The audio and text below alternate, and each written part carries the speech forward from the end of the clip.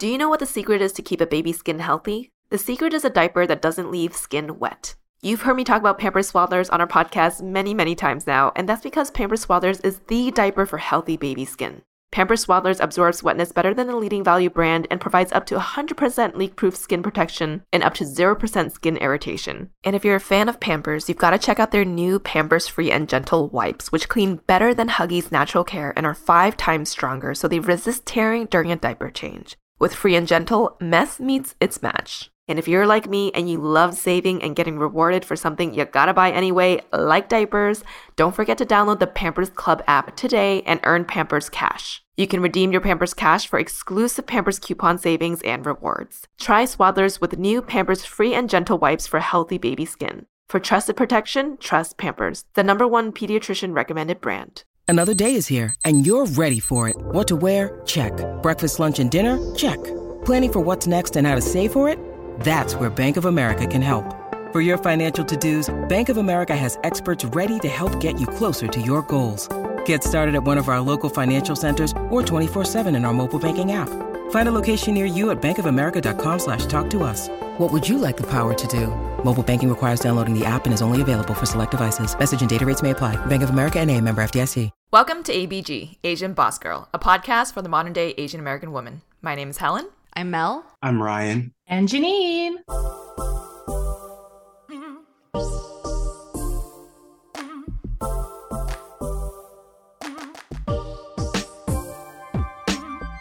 When we say modern-day Asian American, we mean the full breadth of Asian identities, inclusive of gender and sexuality, immigration, adoption, careers, lifestyles, and cultural and racial backgrounds. Today's guests, Janine and Ryan, we got 2 on today. They are here to share their experiences being both Asian and Black. Janine Oda is an actress whom you may recognize for her roles in Wong Fu's Yappy, Everything Before Us, or Trafe, an Unkosher series. And we also have Ryan Alexander Holmes, who is an actor, content creator, and speaker. If you're on the socials like me, you may have seen his bilingual skits on TikTok or Instagram, or his roles on The Morning Show, Dear White People, and For the People. In this episode, we'll explore their relationships with family, identity, and culture, and their paths to embracing who they are to the fullest. We are so excited to have both of you on here today. Welcome, Ryan and Janine. Woohoo! Thank you. It's a pleasure to be here. We're so excited to have this conversation. We were joking around earlier how these two are the most prepared in terms of you have your good mic. Brian has this amazing camera set up. You guys probably see his beautiful face right now on YouTube. Yes. I'm so excited to have this conversation. So let's just kick it off and start from the beginning. Do you guys both mind sharing where did you grow up? And also, what is your racial and cultural background? And let's kick it off with Janine first. So I grew up in Gardena, California, which is predominantly known for being a Japanese American community. And my racial background is, my mom's going to listen to this, so I got to make sure I say it right. I am Japanese American, African American, Native American, and white. And she says she claims all her people. So there you go, Mom. Amazing.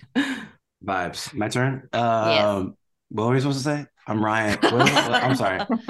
So Ryan, where did you grow up and what is your racial and cultural background? I grew up in San Gabriel Valley. Big shout out to San Gabriel Valley. So that's, I spent most of my time in Monterey Park, San Gabriel, San Marino, South Pasadena. I grew up sort of in the part that was majority white and Asian. I'm Black and Chinese, 100% Black, 100% Chinese. Nice. And then just curious, so both of you guys seem like you grew up in a very predominantly Asian area. How was your neighborhood's or your neighborhood community's attitude towards being having a mixed race family? And whoever wants to start could go. I was Ryan, you start. Go ahead. Okay. I was me and my brother were the only Black kids in the whole school district. Oh, wow. So also I'm gonna get a little dark. I'm gonna get a little dark here. Okay. But I promise it's gonna be, I'm gonna bring the humor. That'll be the lights. Bring the humor back. Go for it. The history of my town was that it was a sundown town. So if you know what a sundown town is, it's Black people couldn't be out after the sun went down. And this was not that long ago. Growing up there, it was very conservative, old money history, right? But Asians were moving in. So like it was probably like 60% white, 40% like Taiwanese, Chinese. That's sort of like the experience that I had there. Definitely felt like different, otherized, never really felt like I truly fit in. I look back and I'm like, I was trying to be accepted by the Chinese kids. But what I didn't know is that they were trying to be accepted by the white kids and sort of assimilate into what we all believed was American culture back then. But I still had a great childhood. Like it was still amazing. I still had friends. It was just that cultural sort of aspect that I look back and I'm like, oh yeah, I didn't know who I was. But inside my household, I was 100% Black and 100% Chinese. Like I celebrated all the holidays, and we even celebrated Kwanzaa sometimes. And I had like that Black culture, I had that Chinese culture. But as soon as I stepped out of my house, it was like, okay, this is like a completely different thing. Let me code switch. No, I can totally relate to that. I was thinking the same thing, that when you're in your household and you see your parents, you're like, this looks normal. This looks great to me. And, you feel good about it. And it wasn't until I feel like the first memories I have of it was elementary school. And like I said, it's a predominantly Asian American community in which I grew up in, but it was a mix too. There's a Latin community, Black community here in Gardena. I had great friends, but there would be comments here and there. And I didn't start getting comments until not when people saw my mom, because I think the first thing that people, when they see me, is they're like, oh, she's Black. It was when people would see my dad drop me off at school, and it was mainly like shock and kind of like, I mean, I don't want to like be like, I don't know what word to put it. It just was like, the look was like, and I could just I'll say shock. That's like, the more nicer term, but, and I would just get comments of just like, how did that even happen? Is your dad even from Japan? And, just being my awkward self, I'd be like, no, he's from Hawaii. They're like, oh, well, then that makes sense. That makes sense. Yeah. And it was like I said, it just didn't make sense to me, because when I went home, I was like, what are they even talking about? Because this looks right to me. My mom and my dad together. This looks beautiful. I love this. Me and my sister growing up. So, it was mixed reactions. I think what I did was, and what some people might do, is you kind of hold on to the bad, because I got good reactions too. Some people would be like, oh, that's so cool. That's so unique. I love that. But I think some of the memories that would stick with me throughout, my life would be the negative ones of, people making weird comments, and just kind of, and it was mainly towards, why was my dad with my mom?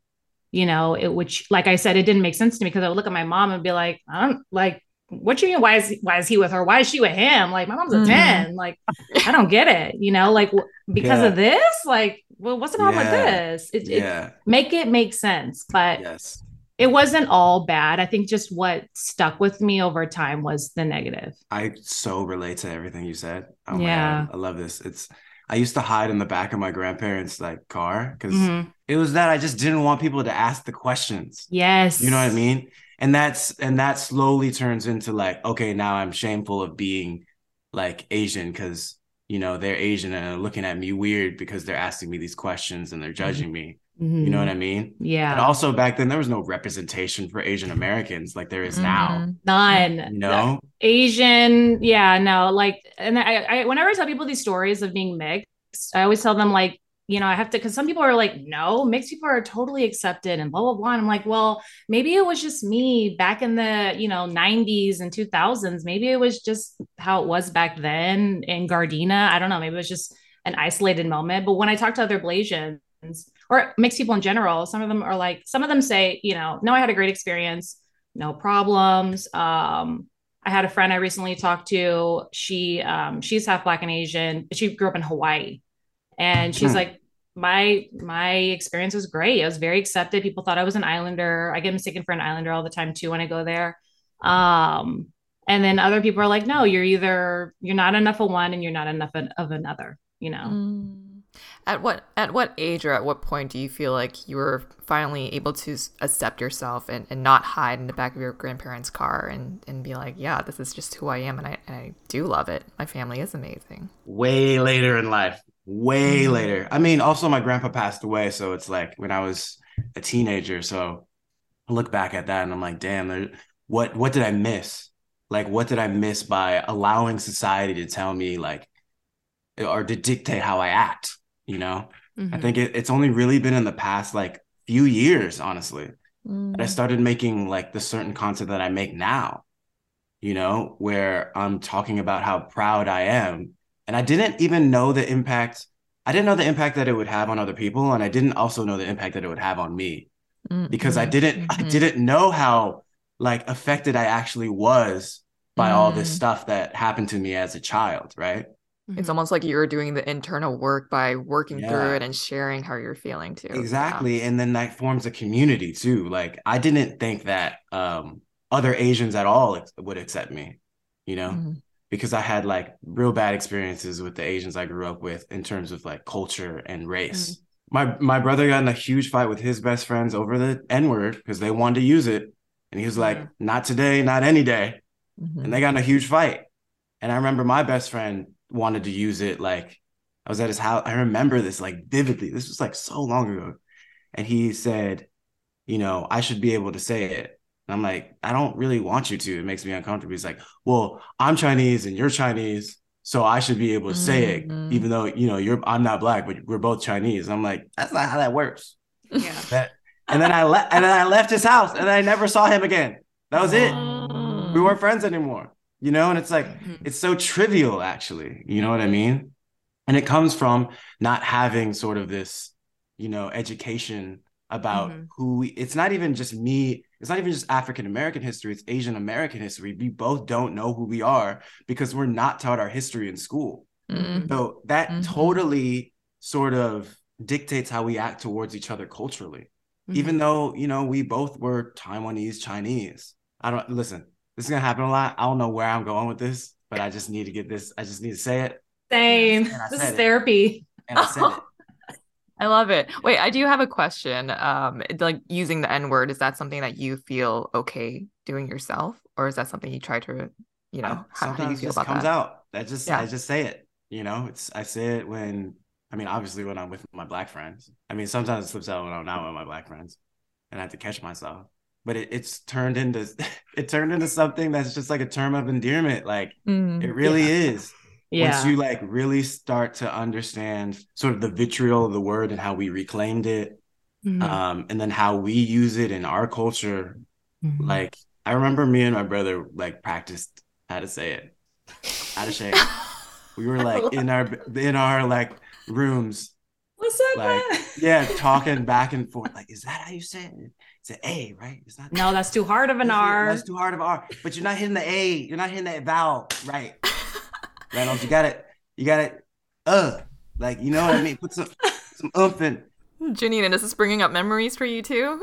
Well, for me, it totally does because my mom did not allow it. My mom did not allow it. My aunts didn't allow it. My grandma didn't allow it. So we weren't, you know, we never said it.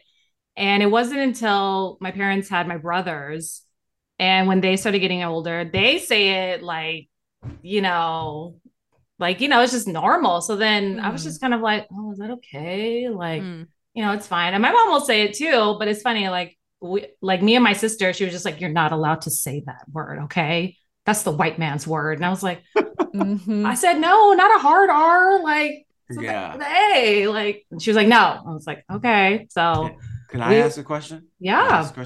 When was the first time you were called the N-word by someone who wasn't Black? Middle school. Okay. Yeah. Middle school. Yeah. Mine was third grade. And it was from a kid from South Carolina who like moved to the neighborhood. It's so fitting. I know. I was like, where'd they come from? How'd you both react to that situation? Oh, I didn't know what it meant at the time. I'd never like really heard it, but the way that he said it, I was like, you're about to see these hands, my guy. And then, but the teacher like heard that and like dragged his ass away real fast. Wow, that's good. And he almost got expelled. He got suspended. And my dad had a little private chat with him. Nice, little private chat. Nice. Yeah. Dang, with a third grader. Oof. I know. That is a lesson. That's an early lesson for him. He's talked to me later in life. Like, we were friends on Facebook. He's talked to me later in life. He's like, dude, Yeah, I learned.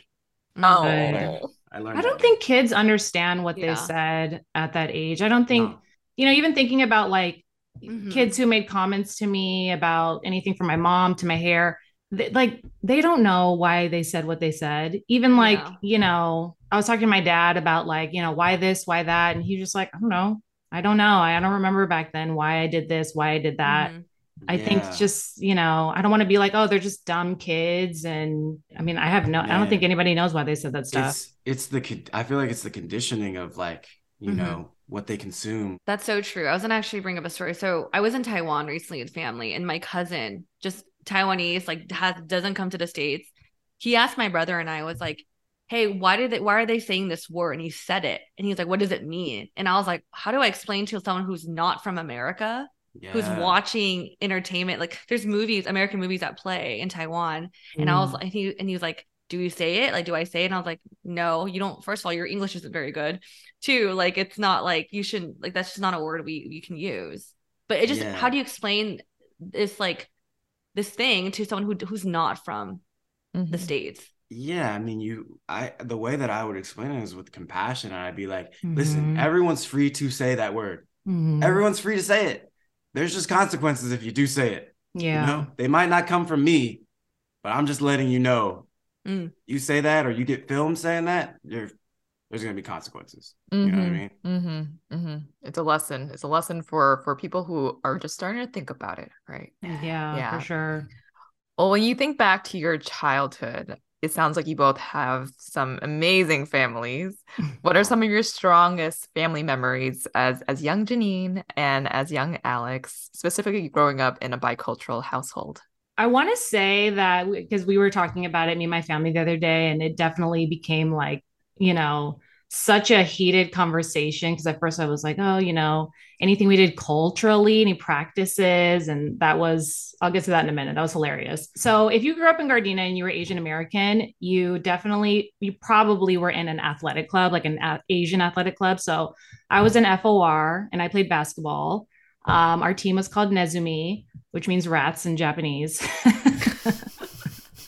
But we were the year of the rat, so that's why, Mm. okay, okay. that, No, yeah. that makes sense. It's Yeah. like, That makes sense, yes. But so my dad taking me to that and just getting us all involved in like all these athletic activities, the June and Yosh tennis club.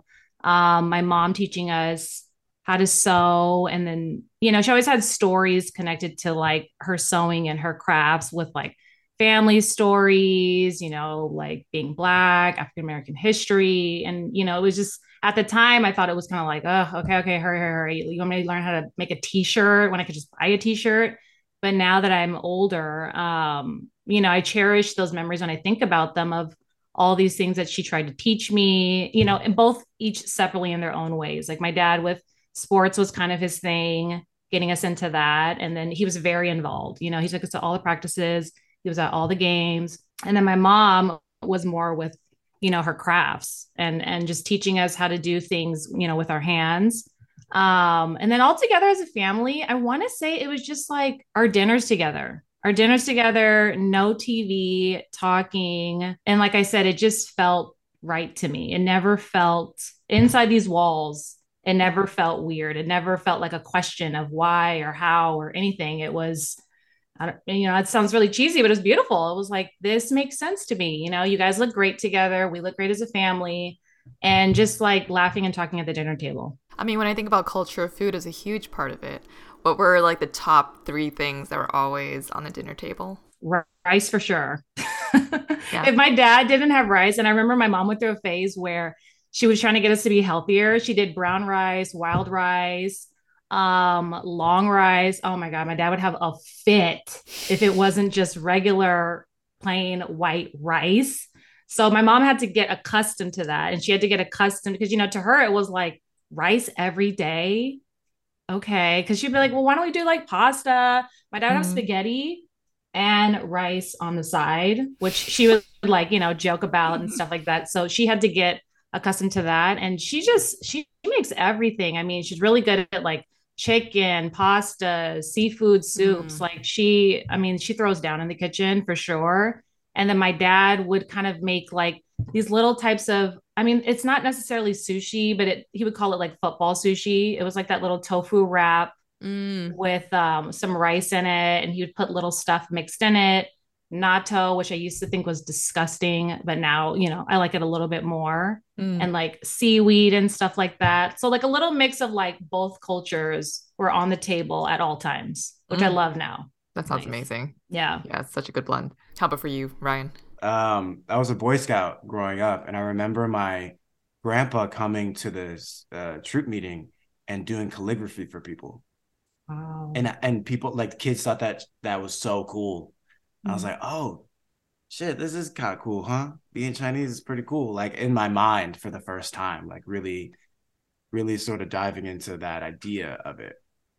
Because, growing up, like, people would just be like, oh, you're black, you need to act more black. They had the audacity.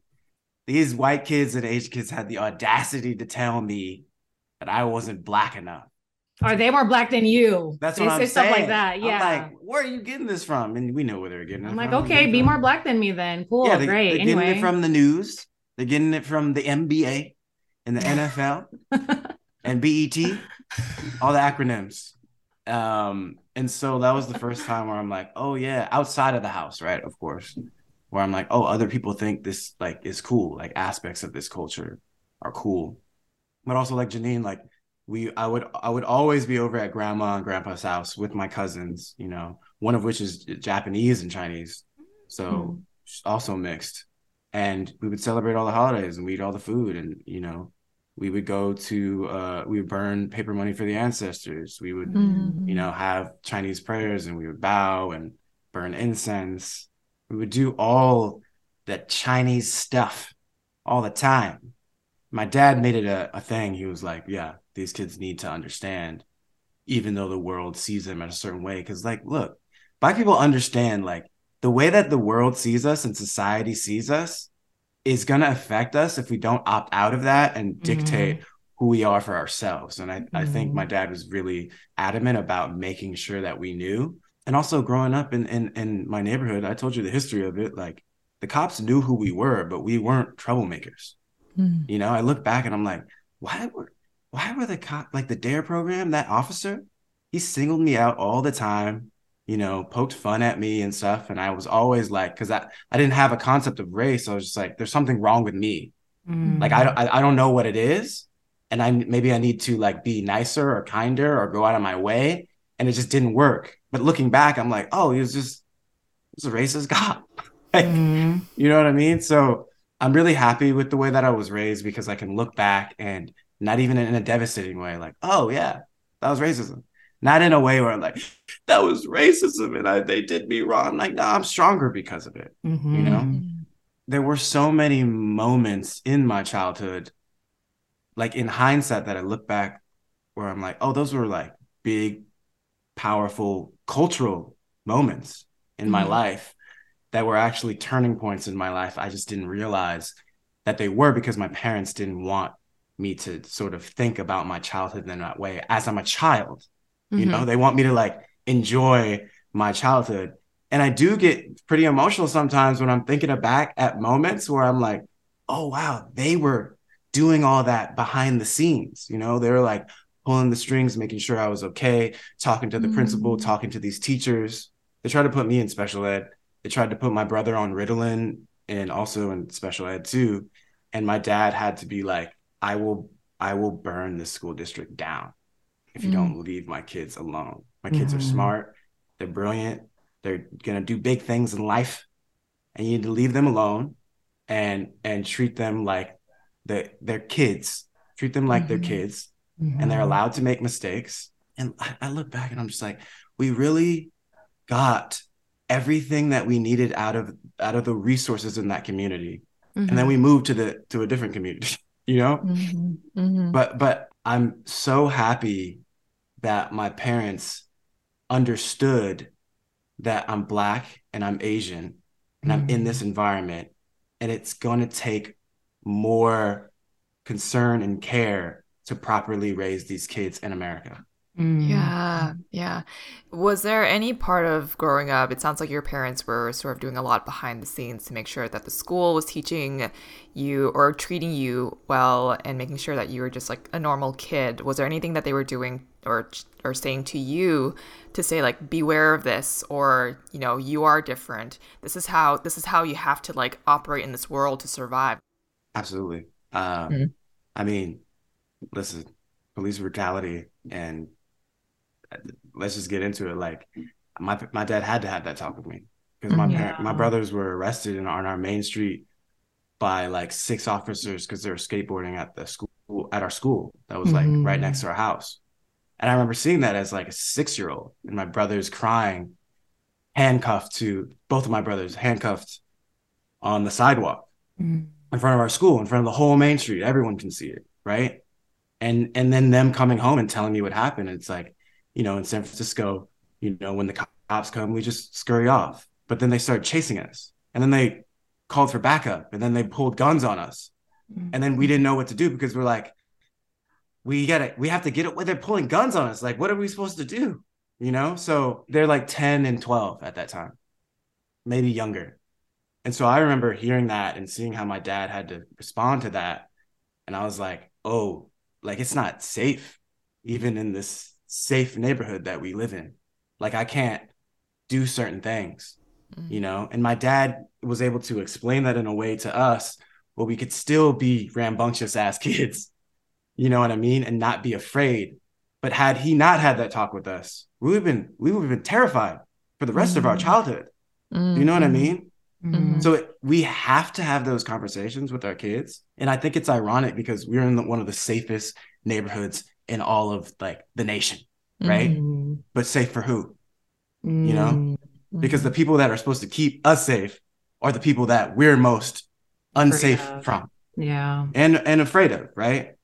But my dad had to frame that in a certain lens to make us feel safe and make us understand that, like, there are the world's not black and white, right? Even with the cops, like this did happen with you, but I don't want you to see all cops as this, right? There's a certain way that you probably need to carry yourself around police officers because they have a history, but don't see all police officers the same way.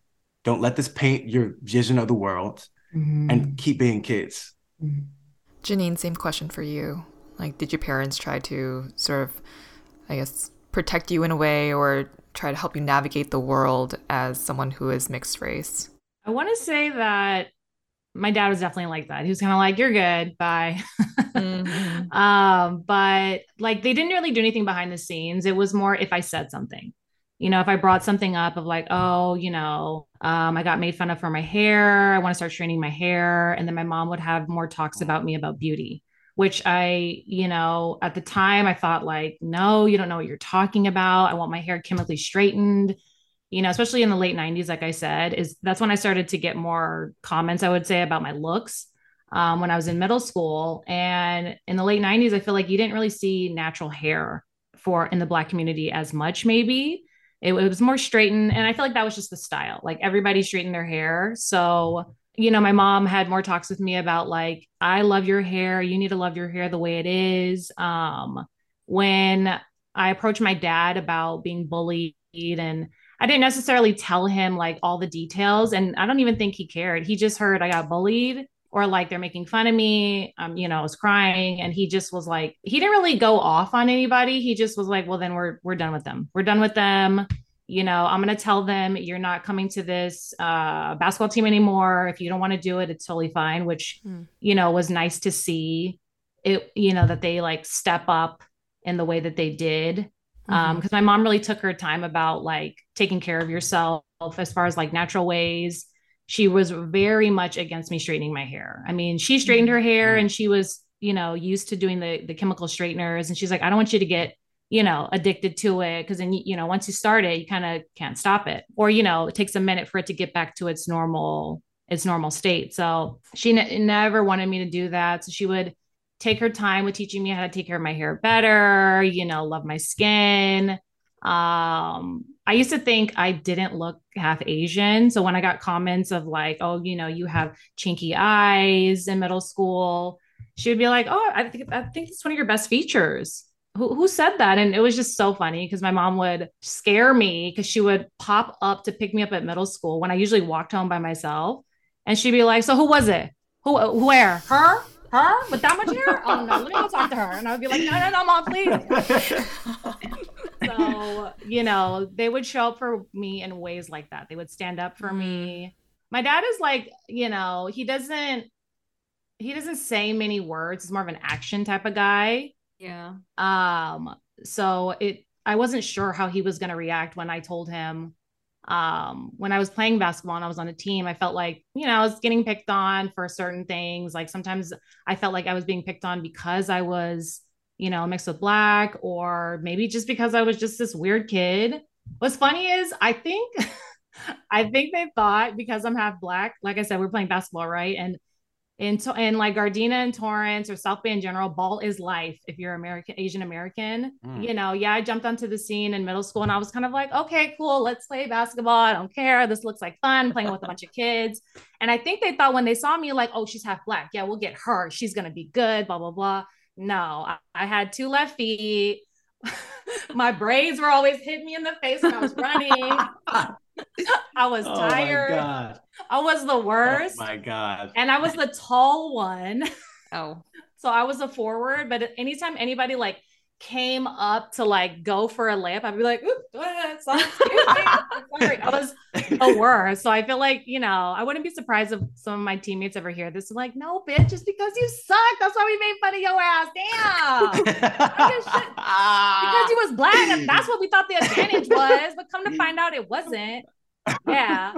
But I'll never forget, they even put me against this other girl. I forgot her name. It was like something, but she was also half black, half Asian.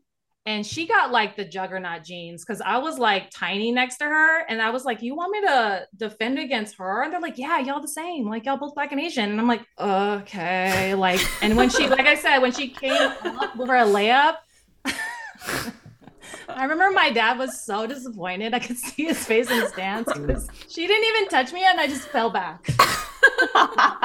That is the cutest visual. I'm like envisioning small Janine just like it was. We had one parent who took videos, with like the cam and everything. Post them on the internet. Post them on the socials. I got to do that. I got to take the VHS and then. Yes. But it's funny because you just see little Janine with these big chunky braids, because my mom was all about doing she'd do like a different braid every game. And she thought she was doing some hot shit on my hair, which, now looking back, I was like, okay, mom, you had the little baby hairs curled out. She had like new barrettes and everything. But you already know, in an Asian American league, they were like, ugh, is that? Oh, okay, that's it. Okay, girl. Ooh, okay. But it was, you just see like chunky braids running around, me dribbling, and then I lost the ball. And yeah, unfortunately, I didn't get those NBA genes. My mom even tried to teach me better basketball skills because she was like, okay, you're not doing me any, and, people looking at me thinking like, why you ain't, ball is life, remember? And I'm like, okay. But when I told my dad, I was like, those girls are mean to me. Mm-hmm. I think that's just all he needed to hear. And he was like, all right, you're out. You're out. Don't worry. We don't have to do it anymore. Later on, I told him why. And he said he kind of knew. He said he could kind of see it. Like I said, he was there all the time. He dropped me off at practices, picked me up. I think he could tell I was kind of isolated from the group. Yeah. If everybody was getting picked up, I was kind of like on the side, or I would like try to make friends and be like, hey, I'm sure as a parent, you can tell. Yeah, and I'm happy to hear that. It sounds like both your set of parents are just super supportive, and like I feel like we kind of just took us back into these experiences. So thank you so much for sharing.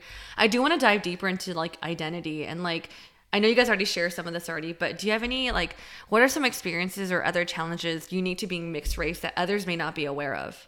I feel like it's Ryan's like, I'll just say I feel like it's I think the challenge for me at least was you never feel, for me growing up, now I feel better about it. Thanks to Ryan too. I feel like your content empowers me. And I've been telling people a lot lately before I even found out we were doing this podcast. And even when they first asked me, I was like, oh, what? Why? Me? No, I'm not qualified for this. Oh, because I'm Blasian, I guess. And I was praying and hoping. I was like, I hope another Blasian can do it with me. You know, I didn't feel, I don't know. It sounds crazy now because I was like, I didn't feel Blasian enough to even speak on this, you know, just speak on now it. That's a thing. Wow. Didn't think it could be. Yeah. I feel better now, obviously, about it. But I was like, oh, it'd be so cool if they could get somebody like, you know, like Ryan Alexander Holmes, but he's probably busy. He's busy, you know. But looking at your content, I would tell everybody raving about it, like, yes, 100% Black, 100% Asian. Because I felt like, you know, as I got more older and mature, that's how I felt. Like, I don't have to prove anything to anybody because growing up, you never feel enough of one or the other. You know, you always feel like, you know, and then trying to fit in with each, you know, is just such a struggle. Like, you know, I want to fit in with the Black girls, or I want to fit in with the Asian girls, and you just never feel enough. You always feel like you're the out of place one. It's interesting because I feel like I've come so far in just embracing what it means for me in a public forum, right?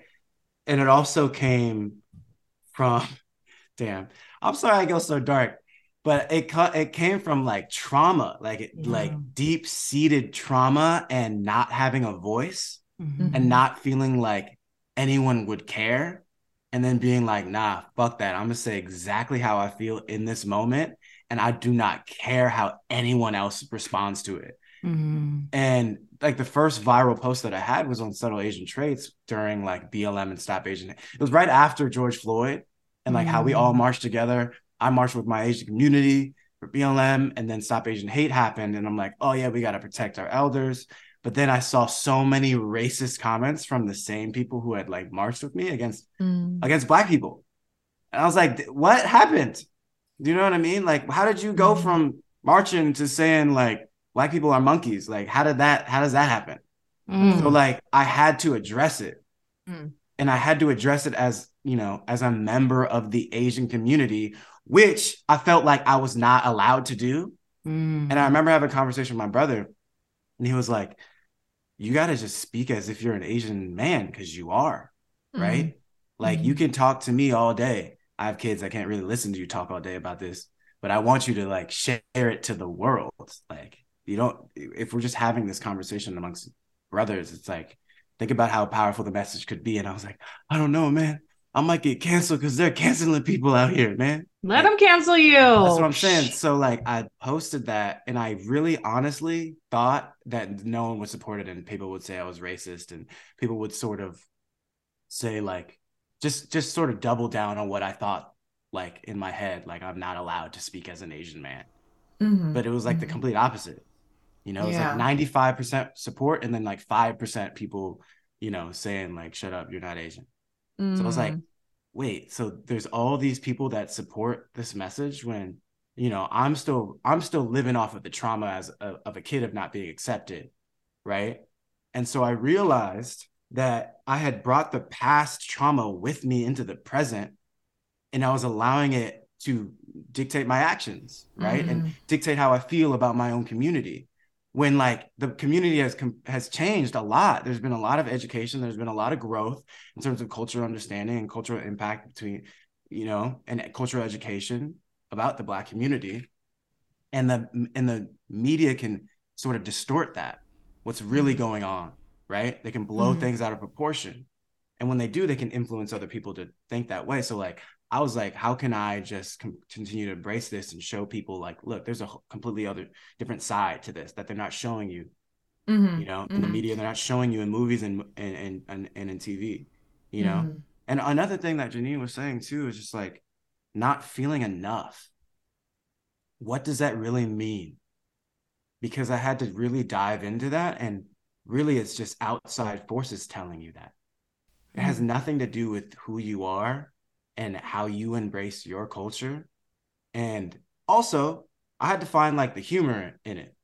And for me, it was like calling out the hypocrisy and the irony of someone else telling you like, you can't act that way. And it's like, who the fuck are you? You're not me. You don't have the experiences that I have, you know? And like, it's funny when you lay it out like that. It's just funny, because why are you telling me how I need to act? Are you God? Are you like the gatekeeper of Asian culture? or Chinese culture? Mm-hmm. Like, who appointed you? Because you're really bad at your job. You need to be fired. And they need to hire someone who's qualified, because what you're saying is ridiculous.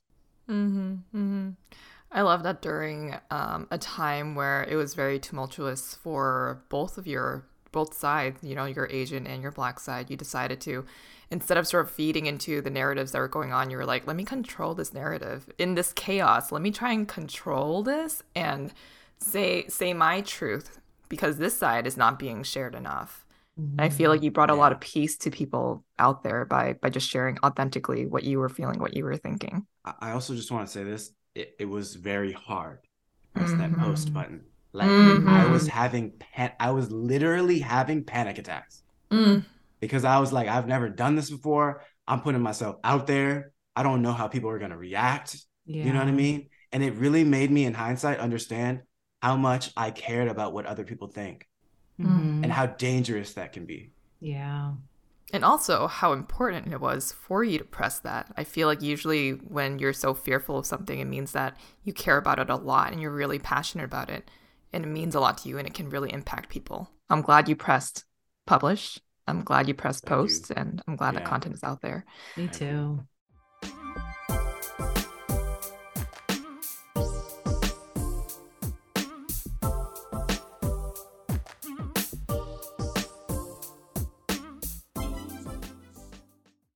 Do you know what the secret is to keep a baby's skin healthy? The secret is a diaper that doesn't leave skin wet. You've heard me talk about Pampers Swaddlers on our podcast many, many times now, and that's because Pampers Swaddlers is the diaper for healthy baby skin. Pampers Swaddlers absorbs wetness better than the leading value brand and provides up to 100% leak-proof skin protection and up to 0% skin irritation. And if you're a fan of Pampers, you've got to check out their new Pampers Free and Gentle wipes, which clean better than Huggies Natural Care and are 5 times stronger, so they resist tearing during a diaper change. With Free and Gentle, mess meets its match. And if you're like me and you love saving and getting rewarded for something you gotta buy anyway, like diapers, don't forget to download the Pampers Club app today and earn Pampers Cash. You can redeem your Pampers Cash for exclusive Pampers coupon savings and rewards. Try Swaddlers with new Pampers Free and Gentle wipes for healthy baby skin. For trusted protection, trust Pampers, the #1 pediatrician recommended brand.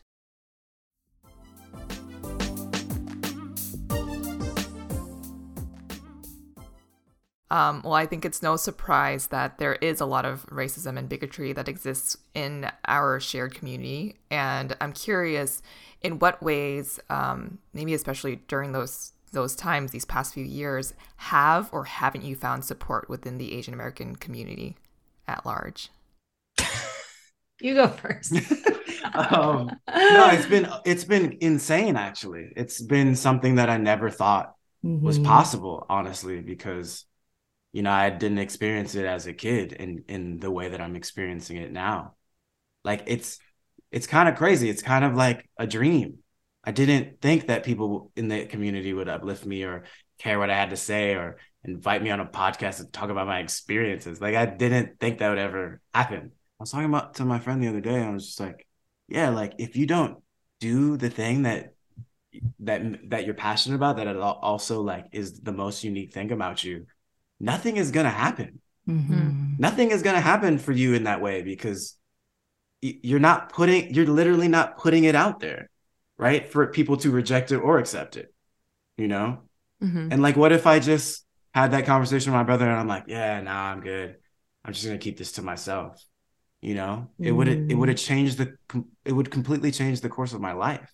And maybe I'd still hold shame and guilt from the past trauma. And I'd still think about the Asian community at large as something that like didn't fuck with me, and, you know, looked at, like, they all saw me as just the Black guy, and they didn't accept me and would never accept me. So there is something, it's not just self-liberation, it's also liberating other people's minds.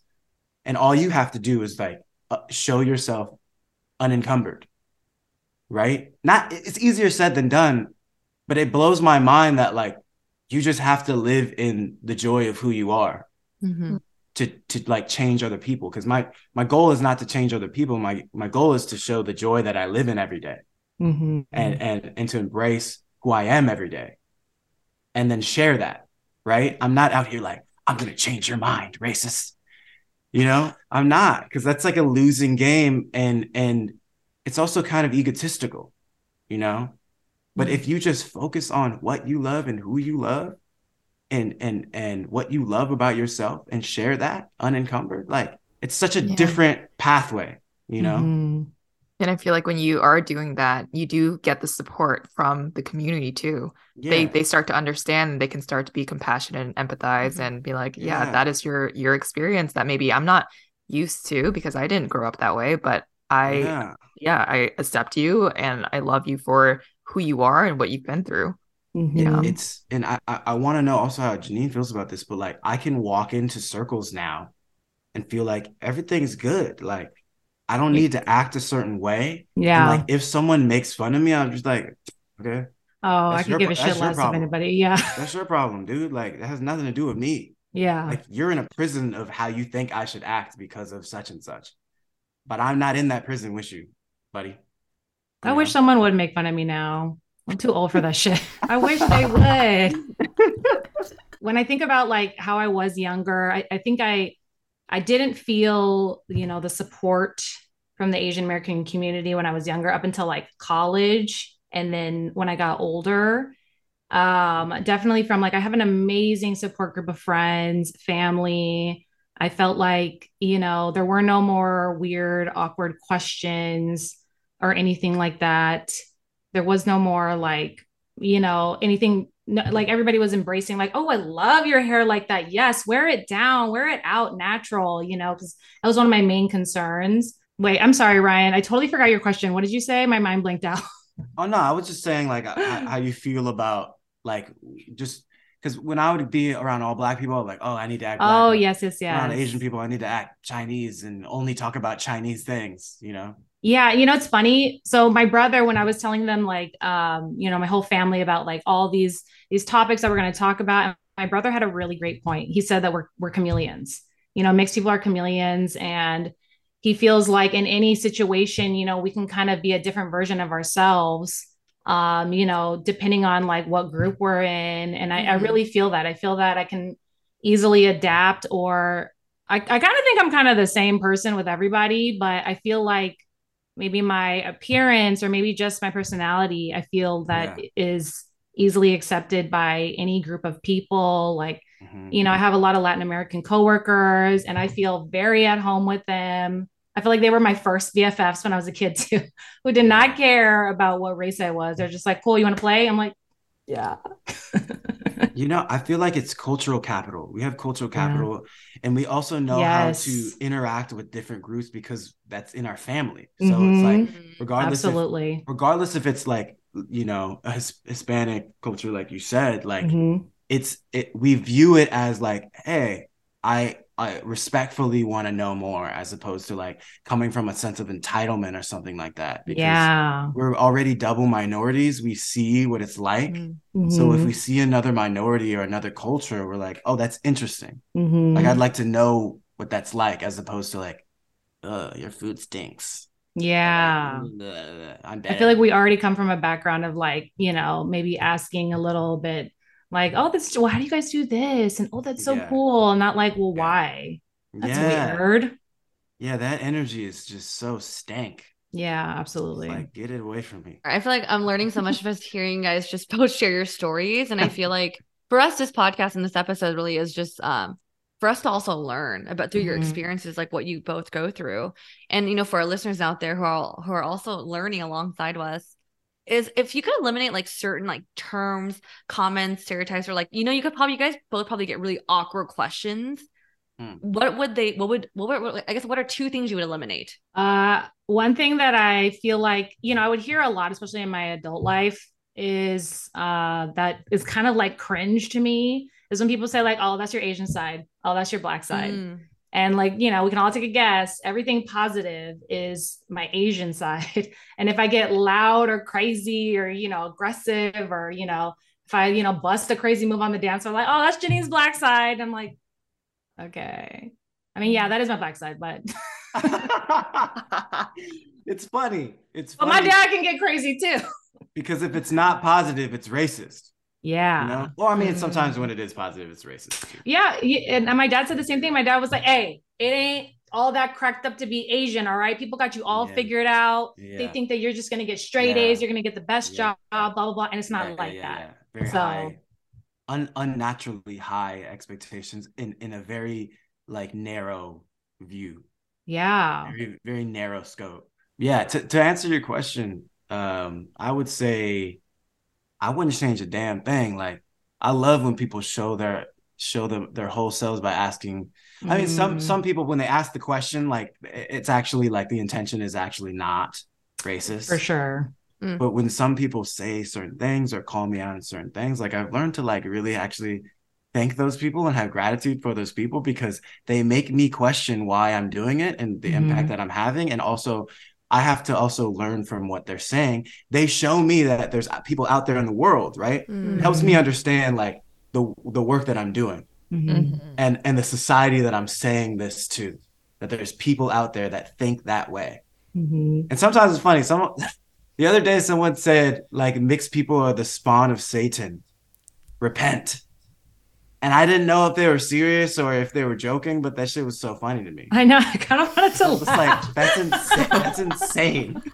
I feel like eventually we'll all be mixed. We're all going to be Pangean again. And I mean, that's a million years from now, but Look, you know. It's crazy because at the end of the day, none of this shit actually matters. Like we sure. use it as these we use categorizations and the skin color and all this shit to differentiate ourselves or make us feel better than the other person, but it's all not even real. Are people born out the womb saying I hate N-words? Are people born out the womb like dunking basketballs? Where do these things come from? Because it's not even real, you know? And so that's why I can say the things that I say with humor, because at the end of the day, I know that what ties us all together is our humanity and our love for each other, like love in general, right? So even the people that are screaming, and this is something that I learned from Van Jones, who was, on the personal team to Obama, and he told me the story. He said, when I was working in the White House, we get all these letters, like hate mail, like the most racist hate mail you could ever receive, like in your imagination. And Obama was like, we can't show this to the public. I don't want anyone to know about this. I don't want it to be a story because I want to help. I still want to help these people. And I don't want to cause more division. And I know these people aren't saying that from their actual heart. They're saying it from the conditioning, from their surroundings and what people are saying about me to them or what they think about Black people, but they don't know that I'm actually helping them, right? I don't want to cause more derision by saying like, even though I get this, or make it about me, even though I get this hate mail, I'm still helping you, because it's not about that either. Yeah. It's just about helping people, right? And so if that's the core, I feel like, of where you're operating from and you see everyone as human, you're gonna be all right, and you're gonna be able to interact with humanity and just the world in a different way. It's gonna be you'll be more empathetic, more compassionate to even people that hate you, because you'll know that they don't really hate you. They hate their own projection of you.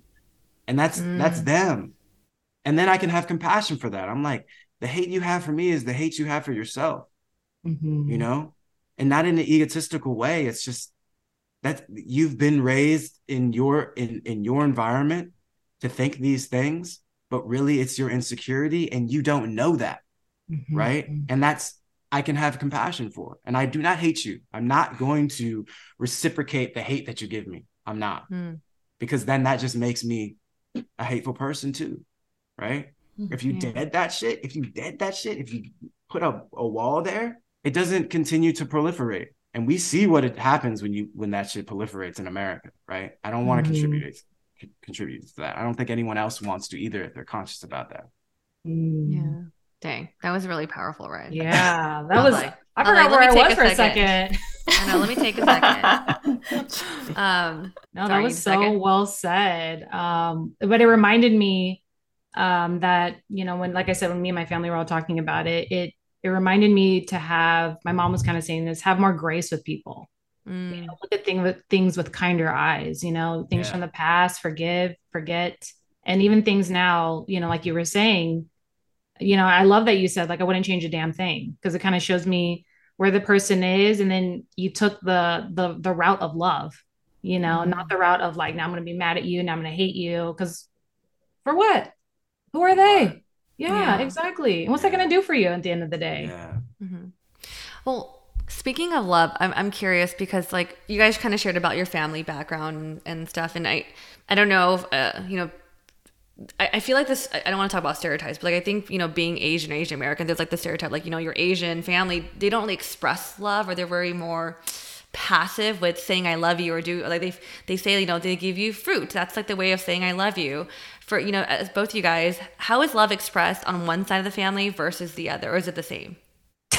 Ryan, your face, I can't. Definitely not the same, but no, definitely not. Janine, I want you go. Well, I was gonna say I love Ryan's videos of his grandmother, and I just love seeing your guys' relationship. I love seeing your relationship with your parents, because I can definitely relate to it. You know, my mom is she's always been very hands-on, very loving. It's a big deal for her to say, you know, these words. Like she's very on my dad about saying things like, say good job, you did a good job, say you love them. Because, you know, and I could totally relate to the Asian American side. My dad, you know, he's a man of few words. He's not really good at expressing stuff like that, but he'll do it in action, which is like, you know, he takes care of us, you know, whether it be financially, he'll get us something that we need. I remember even if my parents gotten in like a tiff or something, it's like he couldn't say sorry, or he couldn't like you know, apologize or admit he was wrong, but he would be like, Janine, go get your mom, tell her you want to talk to her.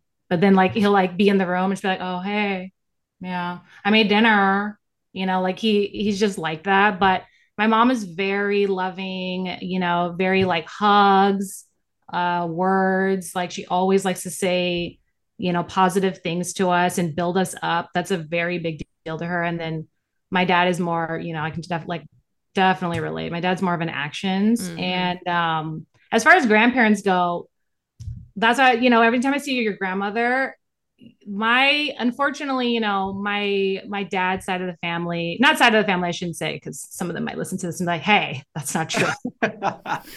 they were all accepting, except my grandmother. So my grandmother, you know, she had a hard time with it. And when I learned about that as a child, you know, it definitely created this like inner conflict in me, because I love my grandma. I still love my grandma, you know, no matter what. But to find out that she didn't love my mom just because of this, you know, it really broke my heart. And like, you know, finding out she didn't come to the wedding was almost off and everything. So, you know, hearing that just created this battle inside of me about both sides. Like, do I need to be mad at my Asian side now? Should I look at all of them differently? Were they all against, you know, this marriage or this union? And how I said earlier, it's like, if I were to ask her, she passed away when I was in high school, but if I were to ask her, you know, why, you know, I'm sure, I don't even think I could ask her, but I don't even know if she really would have an answer. I don't know if she really would have like a real definition of why she wasn't okay with it, why anybody wasn't okay with it. You know, when my mom and me were talking about it, she was like, oh, you know, who knows? Like maybe she thought I was, you know, she just painted me as like some druggie or something. I don't know what she thought I was. Like maybe she stereotyped me. Maybe she thought economic status would come down for them. I think all it came down to is fear is what I kind of come to in my mind. But like I said, I look at it now with more grace, more kindness. I love my grandma to death. I still love her, even, you know, in knowing that, like I said, forgiveness, and, you know, I hold nothing against her, but I love seeing Ryan's videos of his grandmother, and just that relationship that you guys have is so beautiful to me. It takes time. It takes, because everything you said, like I could say, hey, that's my family too. Same thing. Like really? Yeah. My family, both sides of it. Why am I laughing? Both sides of my family didn't come to my parents' wedding. They didn't. I didn't. Oh my god. Whatever, a reception. But what's funny is like when you look at the pictures, like the friends at the time were like Asian and Black. So like the people you see in those pictures aren't family. You know, there's still some family there, but it's Asian and Black people. So I'm like, oh, okay. And this is like, the 90s or the like the late 80s. What was the question though? I want to make sure that I'm my question is love expressed differently? Is love expressed differently when one family works together? Yeah. Yes, absolutely. When you said that was a stereotype, it's like, hey, some stereotypes are a little bit accurate. Let's be real. Because, my uncle, I don't know if he's gonna listen to this, but he initiated a hug the other day. I was like, that's a big step. That's a big step, because usually we just do one of these. It's like, hey, hug. And I'm like, oh my God, this is like, I don't remember the last time I hugged you. Maybe when I was like 5 years old. But that's just not how they show love. And to me though, I have to like really push back on what I was seeing like these past few years of like, oh, my Asian parents they don't do it in this way. They don't say their love in this way. And I'm like, why are you comparing it to this like Western way of showing love? And you're saying your parents don't love you because they don't express it in the Western way? Nah, man. My Asian family is about that action. All right. Like if I ever need them for anything, they are there, and I will always know that. Always. Right. So it's like, that's love on that side of the family. Right. And they have adapted to sort of, I don't know if it's the other side. It's just, how my dad expresses love. A lot of kisses, too many, a lot of hugs. He still kisses me, man. I'm just like, come on, man. But that's love, and that hugs, and that actually affects me. It makes me, proud and happy, and I feel loved, right? And on my mom's side, like they've started to do that as we've gotten older. My uncle, he's a little late, just started doing hugs. But my grandma's like saying I love you, in Chinese and in English, hugging me, giving me hugs, kissing me. I'm just like, man, this is dope. Like these things sort of have translated and sort of melded organically, not by force. It's not like we're a Black and Asian family and you need to learn how to do it. No, it's just, they just organically happen when you spend that much time together. And, I think that's also like an allegory for the world. It's just like you spend enough time with other people and you don't talk about like politics, which like in a lot of ways isn't even real, and we're not talking about things that actually affect our lives, and also they're spun in a way that makes it, that brings about animosity and hate towards an other that you didn't even know existed before they started spinning that story, right? It shows, and I think, first of all, me showing my family, I didn't think anyone would care to. I'm just like showing my family. But I realized sort of the deconditioning that happens when people see it. But to me, I'm like, this is an average day in my, with my family. But people are like, and someone asked me like, how do you guys do it? How do you guys like get along? And I'm like, what do you mean? We're family. Like, we just love you. Yeah, but you're Black and Asian. I'm like, so are we supposed to just like start fighting because our skin color is different and one person's Black and one person's Asian? We're just out the womb. We're fighting. No. And it just shows how deep the conditioning is because they're asking that question in that way. It's like, damn, like these motherfuckers are really lost. Like they really think that just because we're Black and just because we're Asian, that we can't get along. Right. So the work for me is like kind of easy in a sense, where it's just like, okay, I'll just keep showing the fact that we love each other to the world. It's just funny that can create change. And it's funny and ironic that's all you have to do, because there's a whole system that has been created that perpetuates the idea that we should not get along, right? And I see it in the comment section. Yeah. You know what I mean? Of certain Asian media outlets that I'm not going to name. I'll talk to them privately. Clean up your comments. But I know too that like they probably don't even know. They're playing the game. They're playing the sensational game where it's like, just put this news out there. Look, the comments are going to be the comments, but that's not on us. But it is on you. So, it is on you.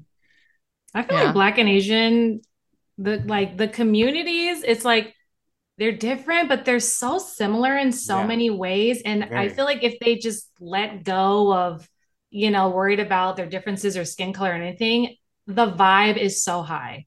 Like when I see my parents, like when you were saying, like when people are so, they see these videos of your parents, I wish I could video my parents like you do. The minute I even pull up a camera now, they're like, what are you doing? No, don't try to exploit me. Listen, it was like that in the beginning. Yeah, and I was like, scared. You know what?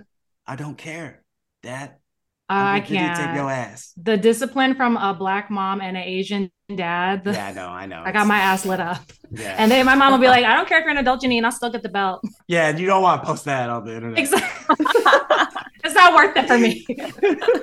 But when I see my parents, like, it's funny. Whenever, like, recently, I saw my dad. He was like, I forgot what he was upset about. I think it was like a neighbor who made him want to move his car or something, and he stood his ground, and they kind of got in each other's face. So he was like heated up, and he was like, getting all hyped up. And seeing my mom hype my dad up was just such a beautiful thing. Like, she was like, that's right, John, preach, King, that's right. Oh, hell no, they don't want none of this Oda heat. And my dad was just like, yeah, and he was trying to get in my face and blah, blah. He was going off, but seeing her hype him up, I was like, hell yeah, heck yeah. Like, this is such a good union. Like, I don't know if he would have got this if it would, would have been different and even like me with my friends, like, I just see this, like, this unity, and it makes sense to me. I'm like, this is, once again, I'm like, it's beautiful. Yeah, there are so many similarities that, like, since those aren't highlighted and the animosity is highlighted, that it just becomes, that's what we're known for with each other, is like hating each other and fighting each other. And that's and it's also not even us that's perpetuating those ideas into our minds. Yeah. I'm like, where did that even come from? Yes. Oh, wait. It's not the Asian community or the Black community doing it. There's no one in this room on the Zoom. No one's in this room on the Zoom. Yeah. I'm not going to say Voldemort's name.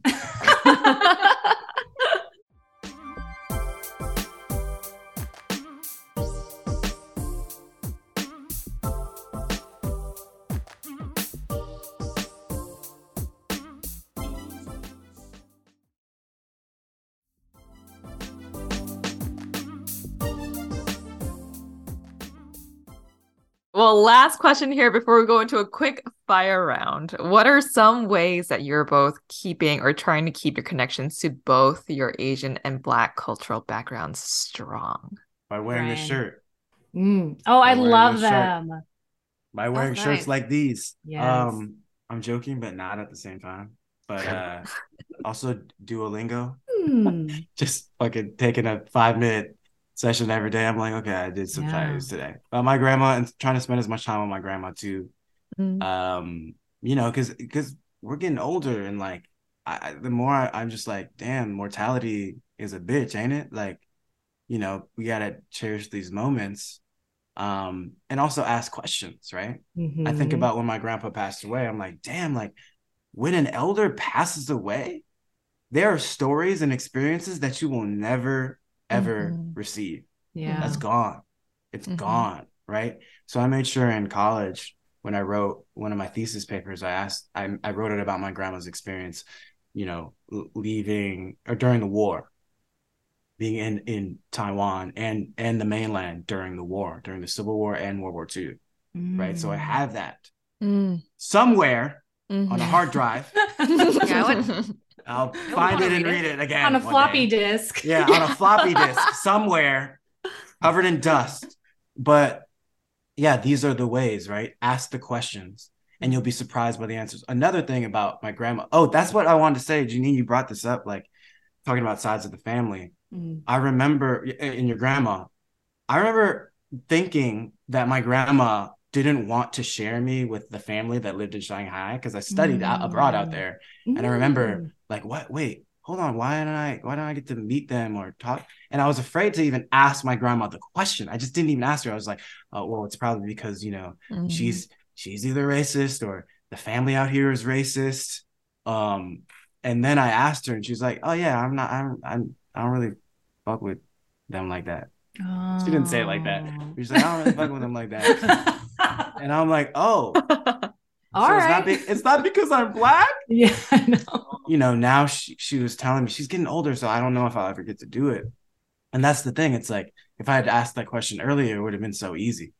Because it would have been like, okay, you don't fuck with them, but do you fuck with other family members? Or like, and then she started telling me about her sisters and how she doesn't like necessarily talk to one of her brothers, but she talks to her sister. And then her sister has a daughter that has a son that's like around my age. And I'm like, oh yeah, we should go there together, you know, and we could meet them. And I'm like, damn, if I had just asked this question earlier, we could have actually just done this way earlier. Yeah. I think a lot of times we carry this idea and we just believe in it. We just believe that it's racism, or we believe whatever idea in our mind is. And we're like, well, I'm not even going to ask because I already know the answer. You don't know the answer unless you ask the question, right? So I think that's another thing moving forward, is like having that courage and that bravery. And even in hindsight, it's like, wow, it's not even courage and bravery. It's just sort of deconditioning my mind into thinking that I know the answer when I don't. And that will bring you so much astronomically closer to your culture and and certain sides of the family and certain stories that you would not access otherwise. And it starts with you just asking the question. Simple. How about for you, Janine? Ways that you're trying to keep connection to both your Asian and Black cultures? Oh, definitely exactly what Ryan said. Listening, learning, asking the questions. I feel like, forever being the student, for each culture. Like, I had my first trip to Japan in 2019, and that was amazing. I mean, I felt like I got to go through with Taste Made, and it was like through this contest, and in front of like the crew, they'd be like setting up a shot, and I'm just like in tears, just looking around and being like, my people was here. And they're like, are you ready? We're going to go back to one. I'm like, okay. Sorry. And I definitely want to go back now that, pandemonium's slowing down. But yeah, just forever learning and asking the questions. I notice, I wish I did ask my grandmother more questions, but I think at the time, I was kind of scared. But I'm asking my aunts a lot more questions on my dad's side. My mom's side is just like full of knowledge about like our history and everything, and our family history. And they constantly want me to watch anytime they come and visit. My mom's side from Indiana. Anytime they come and visit, they always want to watch these documentaries. So we learn about Black people, not only like in Africa, there were Black people in Asia, there were Black people, they were all everywhere, North America already, they were in Hawaii, and just going down through that. And I feel like that's how I stay, connected with my culture, my identity is just, asking questions, learning, staying connected with family. And it's funny, I wanted to say, when you were talking about your grandma and when she went back to Shanghai, and it's crazy how in your mind, I think just through life and these experiences that you get kind of stuck on this, oh, is it because I'm half Black? Is it because I'm half Asian? Because I felt like that for a while too. I could see myself doing it when I started dating, when I was getting older. Throughout my 20s, I would ask guys I would date, like, oh, do you care that I'm half Asian? Or do you care that I'm half Black? Or do you care I'm Black and Asian? Or, does it bother you? And of course, every guy I ever dated, not like it's a lie, but they were always just like, no, that's exactly why I'm dating. Yeah. Exactly. Yeah. But the fact that it was in my mind, like even my husband now, I remember when I asked him that, and he remembers too. And he's like, yeah, I thought it was such a strange question. I remember thinking like, I mean, I'm not blind for one. Yeah. I can see you. And, I think that's beautiful about you. Do you care that I'm Romanian? I'm like, no. No. But yeah, it's just crazy how the mind, like we're fighting something, but then we become the problem. You know what I mean? Sometimes. Yeah. Well, thank you both for sharing ways how you guys stay connected to your culture. I'm sure our listeners could really relate, and we'll take that when they're trying to strengthen their cultural background as well. But right now, it is time for fire/random question round. Ooh. So ideally, these answers are quick and short. So it's kind of like let's do it. Like I'll ask the question, and then Janine will go first, and then Ryan will go next. Okay. So first question is, what's your favorite Asian food or snack? Anything noodles or rice, is Asian food. My grandma's ginger crab. Boom. Ooh. Shoes in the house. They used to not be in the house. And then now I started to notice we all wear shoes in the house. Yeah. When did that change? I have to ask, sorry. When did that change? I want to say around high school or college. I mean, my brother's going to get on me, but I feel like when the boys came into play, because they were a little bit more rowdy, is when my parents couldn't keep up with the take your shoes off of the house, inside the house. But yeah, I want to say around like high school is when it changed. Shoes in the house, unfortunately. When I hear shoes in the house, the first word that comes to my mind is blasphemy. Disrespect. Yes. So Ryan's a no. Yeah. Strong no. Do you speak Japanese for Janine or do you speak Chinese for Ryan? No, I wish. I speak Chinese, and I'm not gonna lie, people think I'm like fluent because they see my videos, start talking to me. Like, I don't know what the hell you're saying, buddy. I thought you were fluent too. Me too. Give me 5 minutes to process. Duolingo. Yeah. It's just, well, I mean, like, I'm more fluent than I probably think I am. You know, very self-critical when it comes to language. But like, when they start speaking in paragraphs without taking a breath and they're speaking fast, I'm just like, dude, come on, man. Don't do this to me. Don't do this to me. Have you ever done any roles because you're an actor speaking Chinese? Yeah, I did. On the morning show, I was speaking Chinese. I remember getting that audition and being like, who else is going to do this? They need a black dude who speaks Chinese and can do a British accent. So I was like, if I don't get this, yeah, I'm not an actor. I should just quit. Yeah. You know? I'd love to also see, because like this is what happens in the acting world. I know these are supposed to be short answers, but I just have an anecdote. In the acting world, people always lie about their skills. And so I would love to see the other auditions of people pretending that they spoke Chinese. I would throw up listening to that. Oof. Anyway.